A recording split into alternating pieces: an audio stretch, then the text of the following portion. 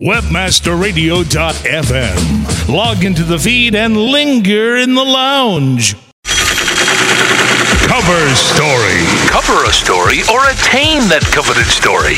Get it? That is exactly what you want. Quoted as the expert, the story, headline, the spin. Every week, join us to talk about all things important to relating to the public. Your public. Craft your image. Promote your products. Create expert status. Become the buzz. Join us with the pros. PR 101. Crisis management. Media blitzing. It's all here on Cover Story. We're reserving a headline for you. Hey everyone, welcome to this lovely Wednesday afternoon and this edition of Cover Story. I'm Brandy Shapiro-Babin. We have an exciting guest on with us today. This is a part 2 from Tim Cheneau, who is currently, he heads up PR over at Friend Finder Inc., which is a great place for you to go and meet a significant other in your life or find a romantic inclination. They're a great company, but also Tim's expertise really is in so many different areas. He's worked on a lot of big branding campaigns, both with helping to mold and expand the brand of people, as well as specific venues. And he's been able to work with really large budgets. So it's really been terrific having him here last week, as well as having him back for part 2 this week. So I think do we have Mick back? I sure am. Yay! Yeah, I was off in the Twilight Zone for a little bit or something, but that's okay. It's good to be back. You know, I'm like so not in the mood. No, I'm glad to have you back. I'm like, today was just like not the day for me to be like, hey, let's just roll with the punches, branding. I need my Mick here. You could run the show by yourself. No, I mean, then. No offense, Tim, but I don't even think Brandy needs a guest. She's got so much information, but it's all the better when we can add a little bit of spice and learn from some other experts like yourself. She could just interview herself, and people would learn a lot from that. I believe it. You said it very, very succinctly. I don't think it could be said any better. Mick, I tell you what. Why don't I buy you lunch, and we'll head out now. It sounds like a deal to me. You know. Have fun, Brandy. Yeah. So, I wanted to actually get up. When we first started doing this, I wanted to get up in the middle of the night if I couldn't sleep and start reading a book. Wow. Just like from some book that I was reading and see how many people would just be interested in listening to a book. I think they'd be much more interested in listening to me read a book than yet talk nonsensically about myself. But wow, Mick, so I'm into you for a really big favor now. Oh, what's that? I don't know, but I'm like indebted to you. No. All these kind words. Well, hey, crazy boy. If I'm going to have people be indebted to me, it may as well be good people like yourself. Oh. That's all right. People I can work with and like working with. I love that. Well, I have such a fondness in my heart for you guys. I mean, we really thought very hard and strong. This will be our Love Fest conversation here. But it's true. We really thought, the producer's putting in sound effects. But we did. We thought long and hard. A PR show is so important. But who should we get to co-host the show? And really, the finest people in the industry is PR Web. So we feel really blessed that I get to co-host the show with you. And, normally David, of course, David's absent again today. Yeah. We'll have to talk to him. So we'll have to. He sends the second string in, man. He sends me. Well, hey. That's okay. I like being on his lineup. He's good to work with. And he's a man that's many talents and many different tasks. But just today, I think the weather got the better of him. Yeah, whatever. But you know what? We're here, and we're here with Tim. It's part 2. There we go. It's part 2 of this very special, program that we've got on Tim. So last week, Tim gave us a lot of awesome information, but I think what we're going to do is sort of start off focused and start talking about crisis management. And I'm just going to sort of throw it out to you, Tim, like that, and just let you pick it up. Absolutely. It's very funny. I plunged into my first crisis without having any real knowledge of crisis management. Actually, what was interesting is this is a number of years ago, on a Friday, I was living in Las Vegas. I had been to a PRSA luncheon, and the topic was crisis communication, which was my introduction to it. And the speaker spoke for about 15, 20 minutes. That Monday morning, I was awoken by a phone call at 6 a.m., and it turned out one of our clients, which ran a chemical plant in a suburban area of Las Vegas, had a major leak, a release of chlorine gas. So, 2-3 days after that 20-minute session, I tried to remember everything I had heard and put it into action. And it was very interesting and experience. The chlorine gas leaked out of the plant. Now, in general, chlorine gas is not toxic. People don't die from inhaling it, but it causes some pretty miserable effects for people, for the elderly or children, people with respiratory problems. It can cause some respiratory distress. And so as a result of that, they evacuated, in fact, I think something like 50,000 people.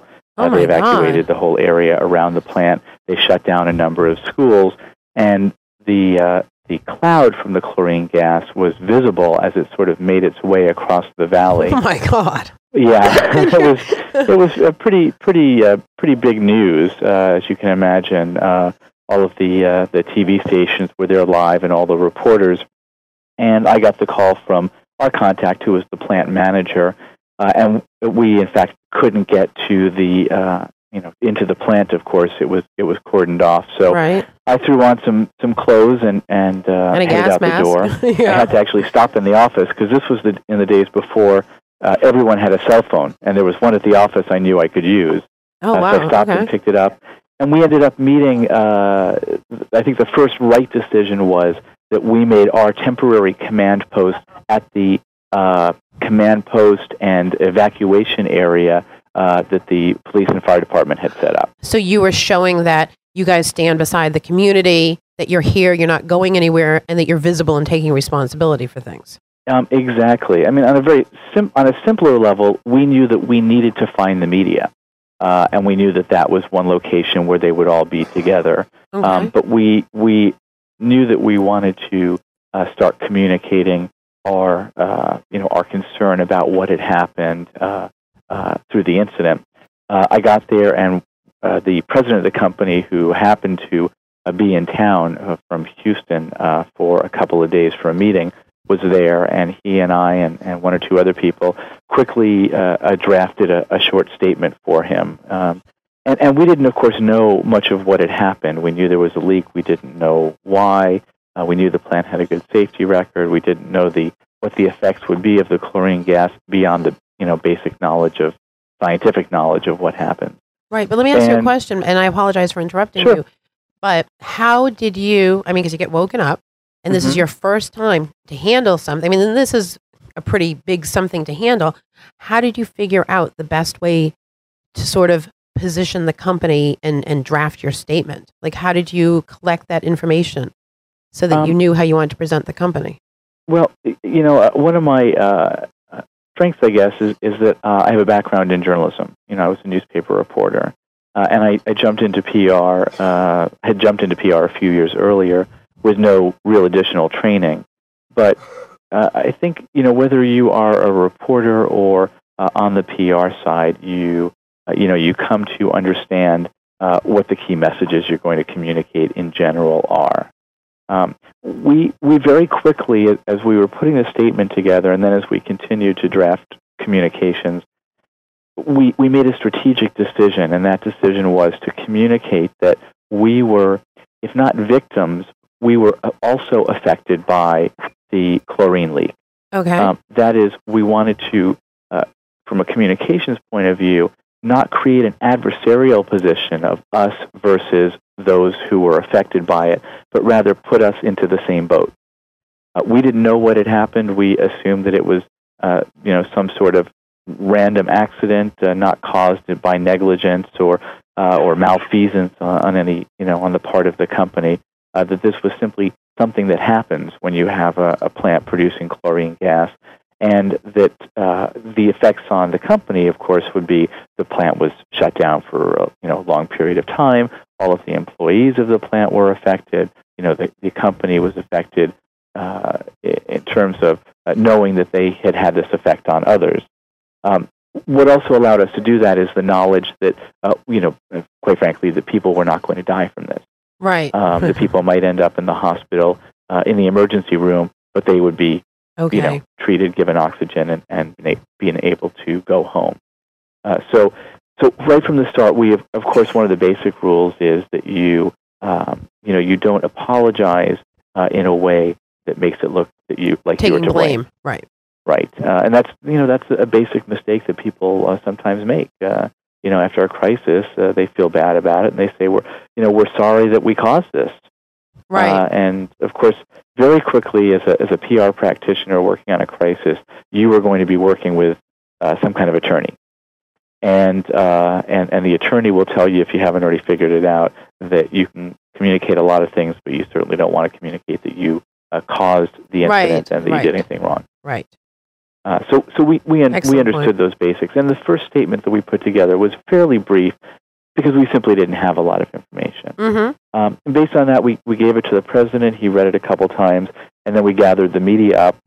They immediately, of course, began firing questions at the president, and I got to step in and sort of play bad cop and say, he has a statement he'd like to read, and then he can answer questions, based on whatever information we have, which was very smart because he made that statement, and it was what made the news when they were looking for sound bites. The reporters were putting their packages together later and were looking for their 5-10 second sound bite. They took it for the most part from his statement.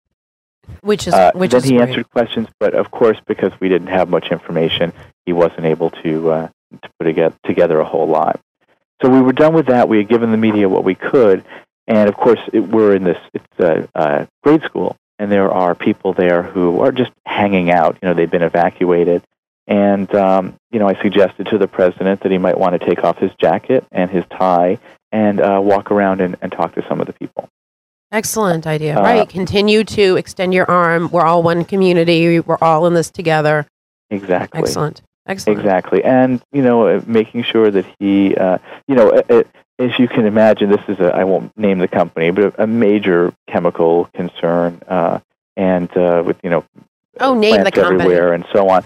And, he, of course, showed up in probably a, $2,000 bespoke suit. Right. Which, you don't really want him wearing on camera, greeting people who were evacuated from their home wearing slippers. Right, exactly. So he went around. Of course, I stood far back. I didn't want it to look like we had set this up. And without inviting the media to do so, they fairly quickly started following him around. So that was on the news tonight, that he was, that night that he was out there meeting people, extending his hand and saying, I'm sorry that for what happened, for the evacuation. Hope you get back home soon. That sort of thing. Yeah, that I care. I'm sorry? Like that I care. Like my business is incorporated into your community. And like exactly. I took the time, and it was fortuitous that he happened to be in town. Right. I mean, ultimately, public relations is about your audience, whatever that audience is, having a positive emotional response to you. And so many times the companies fail on that count because they're more concerned with their words or their legal issues or some mistaken sense of right and wrong rather than being concerned with how they're perceived on an emotional level. That's an excellent point. Mick, a couple of weeks ago, Tim, we had on a gentleman from VoceCom. And sort of the focus of Voce Communications, I should say. And one of the focuses of that show was really talking about sort of new ways of doing public relations using blogs and how people now are promoting themselves. Like, let's say, he used an example of a new company. I think this is an excellent point. He used an example of a new company. And what he did was said, hey, we're in beta testing, and sort of filtered this through all of these blogs that were in this certain marketplace. And just said, you know what, it's not perfect. We'd love some feedback. We'd love to see, if you even think it's worthy of being, going past the beta stage, what do you think? And his thing was, especially nowadays, I think from where you're speaking about, things were a little different, But nowadays, I think people, because we're so with that reality TV sort of phase, people like the sort of, you can make mistakes and it's okay. The more human you become, the more fallible you are, the more likable you become in the long run, the more you can almost champion people? I think there's some, absolutely. I mean, I think that's sort of, I think we were hoping that the company would be perceived as people rather than sort of a faceless corporation. Right. And one of the things that we continued to refer to were the employees of the company. We made sure in our communications, whether it came from the president or in general came from the company, that the communication said, all of us, all of the employees at this company, feel, saddened by the incident. We wanted to make it clear that and I forget how many, but let's say a couple hundred people who worked at the company were a part of the company, and they were also a part of the community. Right, and potentially could have been evacuated as well. Right, exactly. And in fact, of course, the plant was shut down, and they were taken away from the plant. Yeah. Within a few hours, the cloud had essentially dissipated from the valley, and one of the people at this point were going to the hospital, and one of the things that we did, and I can't take all the credit. The president of the company was very bright on this. Was the company called all of the emergency rooms in Las Vegas Valley and basically said, here's our credit card number. If anyone comes in complaining, of any effect from it, they're not to get a bill. We'll pay for it. Now, the company did ask them to sign a waiver, which I understand from a legal point of view. Mm-hmm. However, if they didn't sign the waiver, we still picked up all of their medical costs. Really? Mick, that's interesting, huh? And that's outstanding, actually, and necessarily huge. I mean, these were, again, people who came in, had a little respiratory distress, needed oxygen, needed to be seen by a doctor, but certainly didn't need long-term care. But it was an expensive proposition. But I'm going to jump ahead a little bit and tell you that the outcome, I believe, of the PR efforts, not just my PR efforts, but of the company, resulted in a judge ruling that there were not enough people making claims against the company to certify a class action lawsuit. Fabulous. So the company, in the end, was able to settle with individuals who filed claims and lawsuits, but there was never a class certified, and that, of course, was the biggest fear of the company. Right. I also will jump ahead and tell you that the initial investigation showed that there was a leak in a pipe at some point in the plant, and there was some procedures were generally followed, but it wasn't clear, what caused the leak. Okay. Later, and I think this was almost a year later, it turned out, and I'm not making this up, that the leak there had been a small leak there. And one of the workers, in trying to stop the leak, had put an old sock in the pipe. Oh, my God. Yeah. Oh, an my old sock in the pipe to stop it from leaking, which it effectively did for a short period of time, a few days a week. And then the sock failed. You think? So that was, but luckily this was, again, a year down the road. The story was no longer on the front page, and even this story was sort of buried on page 3. So, I mean, and I think the point, and then we're going to go to a quick break, but I think sort of in summary, the inspiring part about this was, at the end of the day, no matter what, this was something that was not going to be a positive scenario for your company, but you had the ability to go in, assess a situation, minimize their risk, minimize the damage that had been done, and sort of, clear them through, sort of a dreary, forecast. And you did. Because at the end of the day, it's never going to be like this PR coup in a positive way. You know what I mean? But you got them through where they needed to go through, and you did exactly what needed to happen, which was make sure that they weren't in a position to have a class action suit against them. Right, exactly. So that's... And I will say just briefly, I just want to touch on one other thing that we did. After the incident, within a few days, we put together a print ad and a TV spot. The print ad was a letter from the president of the company, and the TV spot was him in shirt sleeves, sitting somewhat casually on a desk, talking right into the camera about how he and all of the employees of the company felt, saddened by this incident, and that the company was committed to ensuring that something like this never happened again. And that commercial, and we only ran it once or twice, but it was also picked up by the local TV news stations. Right. Had, I think, a very positive effect. Yeah, I mean, it's you guys. You covered all the bases. I think this is great information.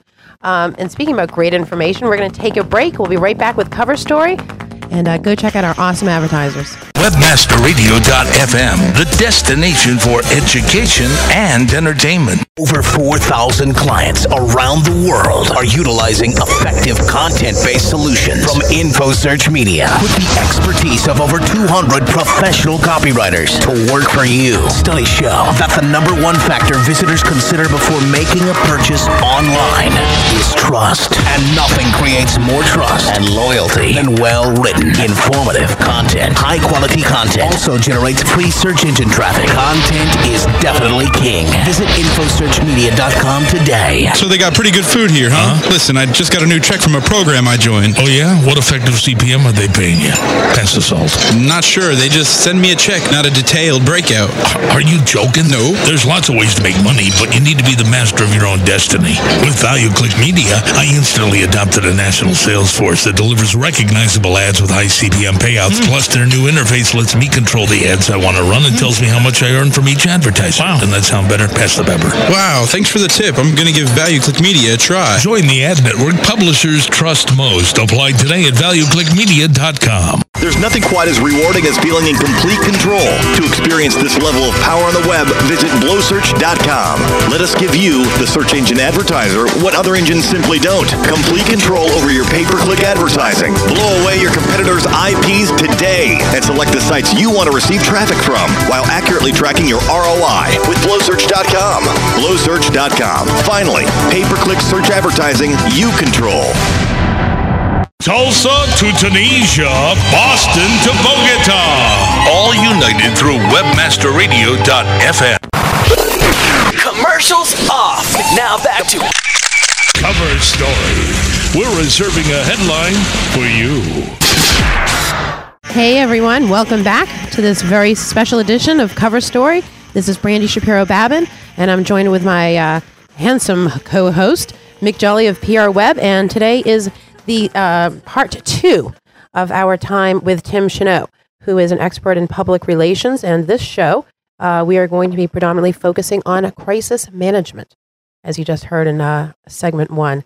Welcome back, Tim. You there, Tim? I'm here. Oh, great. Yay. We're all back. Hey, are you able to hear me okay, Tim? Hear you fine. Excellent. A little bit earlier, I wasn't sure. All right. Excellent. So, all right. So now we've got one example, and I think that's, I think that was an excellent example that you gave. You know, the chemical gas spill, and the turnout was positive. Is this company still in existence today? It is. They're still in existence. Of course, a long time ago. I'm not don't have any connection with them. Not doing any work for them, but they are still there. Interestingly, there were other ongoing issues that we were dealing with, and one was that this plant was one of 4 plants built in a complex during World War II outside of Las Vegas, probably 10 miles outside of the city center. To build materials for the war effort. Unfortunately, flash forward to the 80s and 90s, and suburban development had surrounded the plant, and all of the people who had bought homes, a quarter mile from the plant, were now calling for it to be shut down because it was a threat to them and their children. Oh God! So that was an ongoing challenge. There was, in fact, an organized effort to shut down these plants that. Predated the developments, the homes there by many, many years. So, as a homeowner now, I can tell you that I was aware of the risks, the neighborhood risks when I bought my place, and unfortunately, not everyone has that same attitude. Tim, you brought up an interesting thing though here a little bit earlier, because too often it seems like companies are letting their legal department quarterback these kinds of incidents. All worried about what the cost of litigation is, and that's really something that public relations can be a powerful tool in turning around, because you mentioned you have employees that work there and their families, their livelihood, And I don't know, it kind of brings about a sense of responsibility or community caretaking from the public relations side of the house to ensure that continuity of an opportunity for those people to also have a home and a livelihood. That Make them the legal real. department doesn't always weigh in. They might say, well, we want to avoid the long-term issues here. Let's just pull out, or let's just settle early, or whatever it is. And anyway, it was very good points you made there. PR, when you have a crisis, you really have two teams that you call in. One's your PR team and one is your legal team. And, in an ideal world, the two of them work together and craft compromises. In a less than ideal world, and I think we see this around us fairly often, the legal department wins out. Right. The legal department is, in general, going to argue that the less you say, the better, and perhaps if you say nothing at all, that's from a legal point of view the best thing you can do. Right. Well, that's their favorite. They're all afraid of that big L word. Lawsuit. And very good. And liability, the two L's. There's a couple of them. Right? Yeah, right. Both fit, yeah. Well, the challenge for a company too is that when the attorneys tell you, don't say anything because we'll be sued and we'll be liable and we'll end up paying out millions, they're able to effectively quantify what will happen if their advice is not followed. PR professionals, one of the challenges in public relations is quantifying the work that we do. Right. So I can tell you that there will be a long-term effect, but I can't put a dollar figure on it. Well, one of the things to look at, though, Tim, when you agree, is the long-term loss in terms of a brand value. I recognize it's still hard to quantify, but if your brand or your name is being dragged through the mud and you're worried about not saying anything, in lieu of taking the stance, which sounds like you took a very proactive stance. You position yourself near the law enforcement and fire command post, and you go out to the hospitals and you make some steps to. Granted, there was that legal side, trying to cover your bases too with the waiver and whatnot. But you're showing, hey, we are a victim. We're a part of this too. We're a part of your community. We're part of the fabric, and really reinforcing that you are a community member as opposed to the hide and wait till the shockwave is over and then. Have that sense of public trust be diminished. You took a proactive step, and I don't know. It seems like too many companies, they kind of duck and hide instead of saying, "Hey, here's what we are, and here's how we're resolving this thing." And you look at the crisis like 9/11 and how so many entities handled that. Some very poorly, some very effectively. But again, we remember the way that. Mayor Rudy Giuliani handled his part very effectively, and even though could the city have done more? Could the city have done less? Yeah, we can quarterback that all day long, but it's just the mere fact that he stood in the middle as a player, and again, it's a very moving event. But on a smaller scale, your crisis was really no different, just much more small scale. Right. True. Although I will say, I apologize. No, go ahead. No, it was interesting because you brought up, and I was thinking about this as Tim was talking. Tim can write the most magnificent, heartfelt, oh my God, I'm going to get these people on our team release that a spokesperson is supposed to read. But if you don't, but delivery is everything. So if it's something where you're writing something or you're counseling someone on how to present themselves and they don't have that ability, then that becomes another sort of crisis situation, is making sure that you can manage the people that you need to manage. Right. Like, for example, like you mentioned 9/11, and this is just my opinion. President Bush went down to 9/11 and he came off as so stoic and non-personable that people were scared. They needed to feel their leader was coming out and embracing them like a father. And then Clinton came down to ground zero, and he was hugging people and kissing people and looking them in the eye and telling them, I can't tell you if it's all going to be okay, but it'll, we're not going to stop looking until we've gotten to the bottom of this. And, have the same speech written for two different people. You really need to know who your client is and who's presenting as to how they're really going to present themselves to the public. Well, and there brings in a very good point, Brandy, and that was kind of the audience. I think at ground zero, your audience is very much the victims, but then there's that greater audience of the nation as a whole that was looking for that stoic, strong, leader, and that Bush portrayed. Well, his audience, in terms of the victims, he wasn't addressing that very well. And his audience, in terms of trying to lead a nation out of crisis, he presented that very well. And that's perspective. But again, it's knowing your audience. And in the case of the chlorine gas leak, it sounds like that Tim had several audiences he was working with, the employees whose livelihood was on the lines, literally, based on the outcome of that event. Absolutely. And the community members, they're saying, hey, we own houses here, we raise our children here, we want to be safe, and we want the plant to be dismantled or whatever, deactivated. And walking that line, trying to serve both those communities, it's a difficult task, but it sounds like you did a fairly good job of that. Yeah. Thank you. I also dealt more recently working at Paramount's Great America theme park in Northern California with two crises. We had two fatalities, ride-related fatalities at the park. And those brought up a number of the things that you were talking about, including this issue of leadership and communications at the top. I'll tell you one of the outcome after our second fatality and doing research and doing focus groups and so on, we made a decision to take our general manager, who was a fairly warm woman, and make her the face of the theme park. Her name is Gail, and we would, there was Uncle Walt at Disney. We would refer to her as Auntie Gail. There you go. So we were looking at how do you communicate that? What's the appropriate emotion, and how do you communicate that emotion?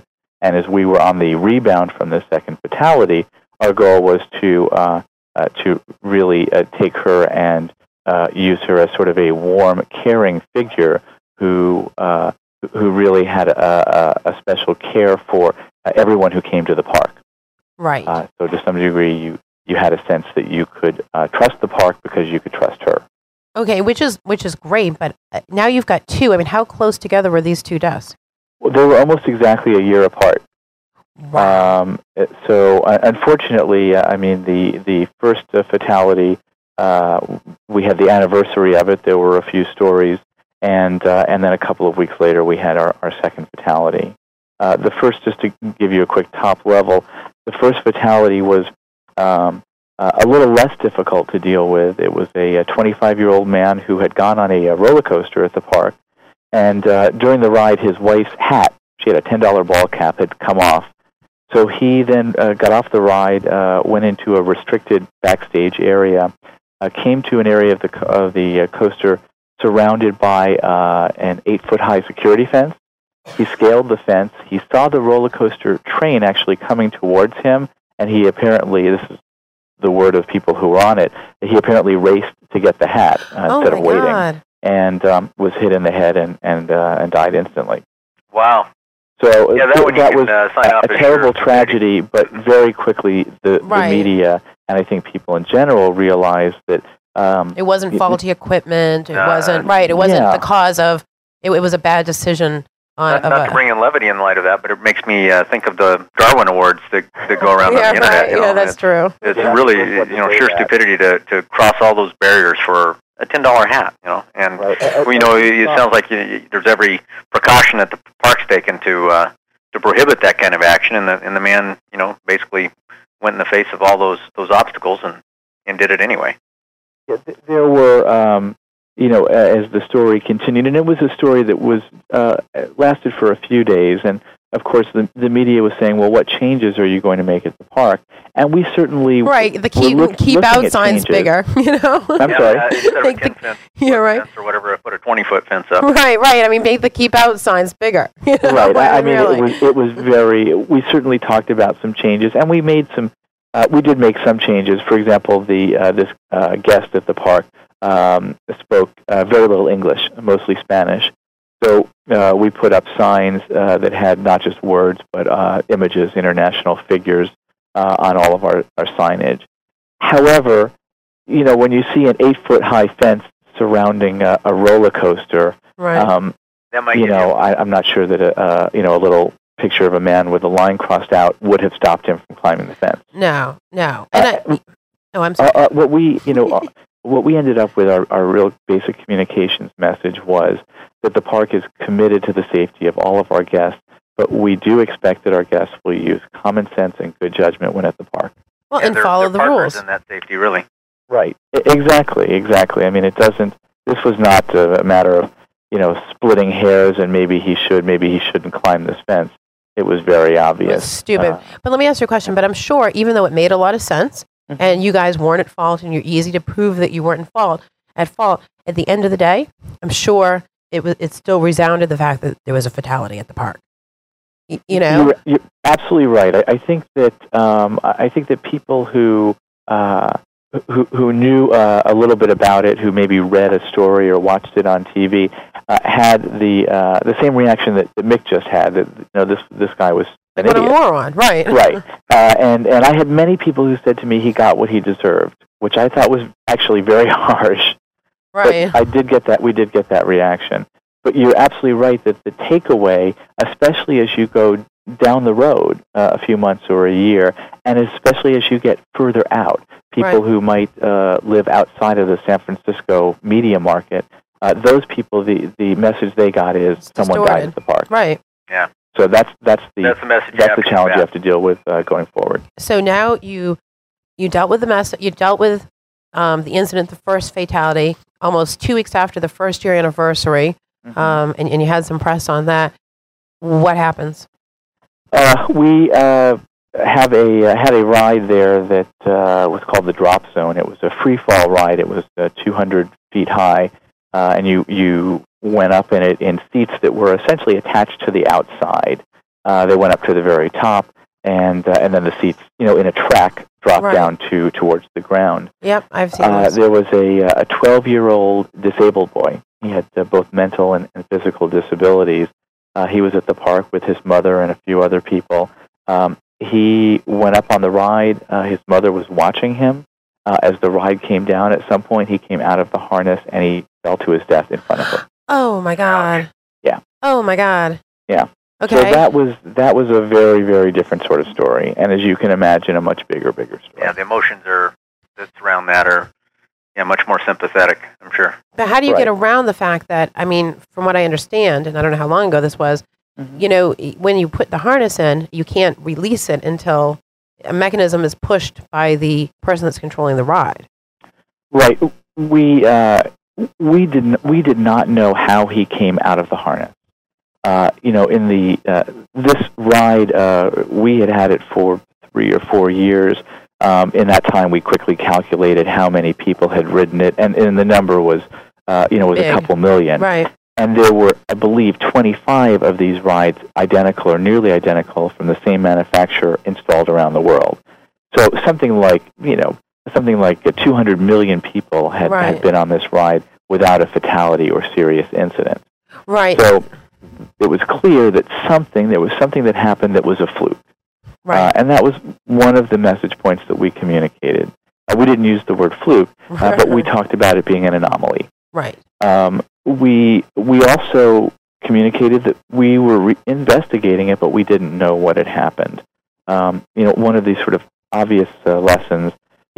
For me, this was very challenging. I was at home, relaxing on a Sunday, got the call that this incident had happened. I drove to the park, and as I'm on the freeway driving there, I realize I'm behind one of the TV vans going to cover the story live. Yeah. And so we got there, quickly put together just a little bit of information, and then I was the one facing the TV cameras and reporters and so on. Oh, wow. How was that which for was challenging, but interesting. Yeah. And what we said is we just don't know what happened. We're going to research it. We're going to find out. We're going to work with police and whoever else. But we don't know. And we were very careful. I was very, very careful not to speculate in any way. That's something that, reporters, of course, are going to ask that question. Well, what do you think happened? Well, I don't know. What are the possibilities? What's the most likely, cause? And we simply made sure we didn't get into it. How did you posture your statements? We were at this point. We again communicated our our sympathy, our sorrow for the family. It was it was a very sort of complicated situation. As it turned out, this family had many issues going on. They were well known to the police. They, without going into detail, they were sort of a messed up family. Okay. And this boy's mother was very emotional, extremely emotional. On camera, she cried. She got very angry. I think she had a very, very special love for her son, in part because of his disabilities. Okay. So you're saying she was likable by the viewing audience? I think people may have had mixed reactions to her. Okay. She could be very likable, as you saw her crying and talking about her son. But as that sort of anger came out of her, and she did not, quite honestly, as we're talking about public relations, she did not make a good visual impression. Yep. She was not unkempt. An attractive woman. She was heavy set. She didn't dress in a manner that communicated credibility. So there were some mixed issues going on there, which we were not that concerned about. We were concerned about really trying to find out what had happened, what went wrong, and as time went on, we still had no answer. Okay. To what had happened, but we clearly had to start communicating something. Right. And so, as we actually spent, I think, a couple of days at one point putting together a release that explained, to the best of our understanding, the factors that may have been involved in the accident. Right. And at the same time, of course, we did things like we shut down the ride. We actually ended up closing the park early the day of that accident. Okay. We reached out to the community. We were talking to elected officials. We had our customer service people dealing with calls to the park. Is it safe to come to the park now? Right. Right. How did the boy die? Those were questions which everyone in the park had to know the right answer. Right. Absolutely, because they're all. And of course, we also had to communicate internally. One of the things that we did that's common in crises like this is we brought in a counselor who did group sessions with anyone who wanted to at the park to talk about their feelings at the incident.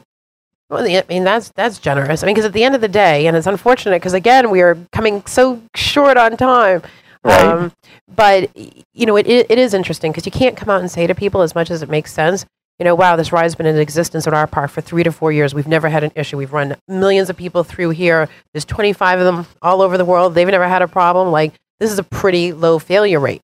We should feel good there's only been one, problem.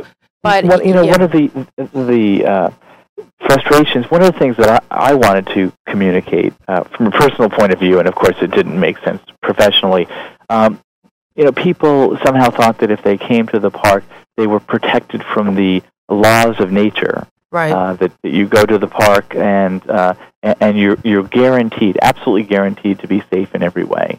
The truth is that there are dangers, however slight, in everything that you do. Oh, 100%, and everyone needs to proceed at their own risk. Absolutely, and despite our very best abilities, and the park was really committed to safety, despite those best abilities, there were dangers. You could fall into the water and drown. You could fall off from a ride from a great height. Or even no matter what we silly, do. like that hat that went off the wife of the man who died. I mean, that hat could have come flying off her head and could have hit someone funny. I mean, you never know. I mean, just in life, you never know. But you do never know. And when really, at the park, we would often talk about the number of guests who had been at the park since it opened in 1976 and our safety record, which was really excellent. But it's not perfect. I mean, you get on a plane and you fly somewhere, and you understand that planes do sometimes crash. Or the focus is always on the planes. What about the automobile crashes every day? Right. But unfortunately, guys, this is horrible. We're out of time. At that point again, aren't we, Brandy? We are, but we'll have Tim back another. We can hook Tim in. I think so. Have him down the road a couple of weeks. We'll get you back in, Tim. Because I would love that. It's always a pleasure talking to the two of you. Hey, thank you, Tim. Thank you. And I learn from you every time you're on the air, man.